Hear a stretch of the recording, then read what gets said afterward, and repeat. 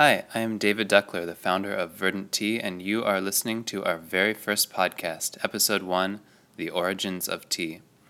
I really fell in love with tea and tea culture, listening to the farmers tell stories, spending many an afternoon sipping tea in the tea fields, and listening to them talk about folklore, origins of tea, etc. Realized that I needed to honor that oral tradition and extend it into the realm of the podcast. And what better way to start than to begin with the origins of tea.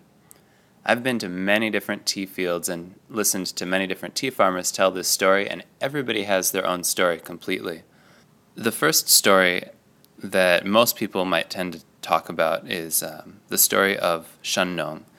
Shen Nong, the culture and folk hero of China, is known not only for discovering tea, but for discovering agriculture and many other elements of Chinese culture.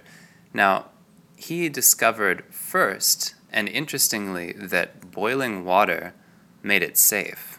And he actually mandated that everybody boil their water before they drink it. This is considered potentially to be one of the main reasons that the population in China was much higher at an early time in history than the population of Europe, because people were drinking water that was not filled with parasites or bacteria. So he's sitting in his garden, listening to somebody play music. There's beautiful flowers in the background, and he's boiling his water, or he's having a servant boil his water. The wind picks up just slightly, and who knows where it came from, but a few tea leaves were carried by the wind, and they fell into his cauldron as it was boiling. Nobody noticed, so the leaves are in this water, boiling and boiling and boiling. And finally they go to draw water from the cauldron, and it's this dark greenish-brown color. Now, most emperors would probably punish the servant, be mad, have the water reboiled. But Shen Nong was a really curious guy. He thought it was pretty cool. So he said, I'm going to try this. And he takes a bowl, sips it, and finds it wonderful. It's invigorating. Imagine, this is humankind's first experience with caffeine. So he's sitting in the garden on a lazy afternoon, and suddenly he is wired, running around the garden, telling all of his courtiers, telling all of his attendants to try this tea stuff, and suddenly everybody is laughing and having a great time. This is the first story of how tea came to be, but it doesn't have quite the dramatic edge as one of my favorite stories of how tea began, which also involves Emperor Shen Nong.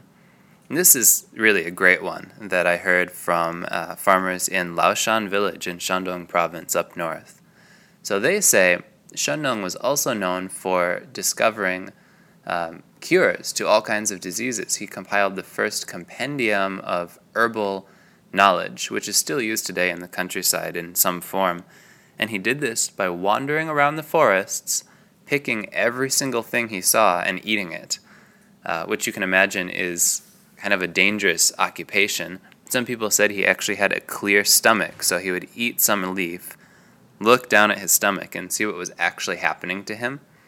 Whether or not that's true, he did go around trying lots of different herbs. Of course, if you try a lot of herbs, some of them are going to be poisonous. And the day did come when Emperor Shen Nong tried something, probably some toxic mushroom, and it was killing him. So he was lying on the forest floor, and he had his compendium of medical knowledge in one hand, and he was dying. And he thought, at least I have discovered all these great medicines, and I can help the people live longer. Well, sure enough, it's that magical wind picking up again, and the wind blows a few tea leaves into his hand, outstretched on the ground. He takes this as a sign and realizes that he has to eat these tea leaves. So he puts the tea leaves in his mouth, chews them up, and immediately feels better. Magical cure. And he goes around telling everybody about the health benefits of tea and how wonderful it is. So those are the two Chinese stories of how tea came to be. But it's always fun to share just another perspective, just so you can see the incredible variations in the oral tradition of Chinese tea. A really fun story is the Buddhist story, which I haven't seen very often, but a good Buddhist friend who has devoted himself to tea told this to me. Avalokiteshvara, who was a disciple of Buddhism and spread Buddhism to China according to these stories, apparently he goes to China, and remember, China is this Taoist country, so at the time there were Taoist magicians, people were practicing levitation, they were trying to shoot fire out of their eyes and stuff like that, and the emperor, he's happy with Taoism because these Taoist guys are giving him all kinds of great potions and helping him live longer and telling his fortune. And so imagine, you're the emperor of China. This Buddhist guy comes up to you. He's got just basic peasant's garb on and an alms bowl. And he says, I've got the religion for you. This is the one you want. So you ask him, so what's Buddhism all about? He says, well, essentially you have to give up all of your worldly possessions and devote yourself to a life of escaping the entrapments of the mortal world. You think, I'm the emperor of China. Why would I do that? I've got everything I need. I've got gardens and money and beautiful things all over the place. So the emperor laughs and says, that's super cute. Why don't you go around and talk to people about that? I'm sure they'll think it's really fun. And Avalokiteshvara says, well, no, you have to be Buddhist. It's the only way. And the emperor laughs. He doesn't think of this guy as too much of a threat. So he says, all right, yeah, that's fine. How about this? Why don't you have a contest with my Taoist priests, and we can see who wins, because they can shoot fire, and I bet they'll beat you. So Avalokiteshvara says, no, that's not what Buddhism is about. We don't do fire shooting, but we are about discipline.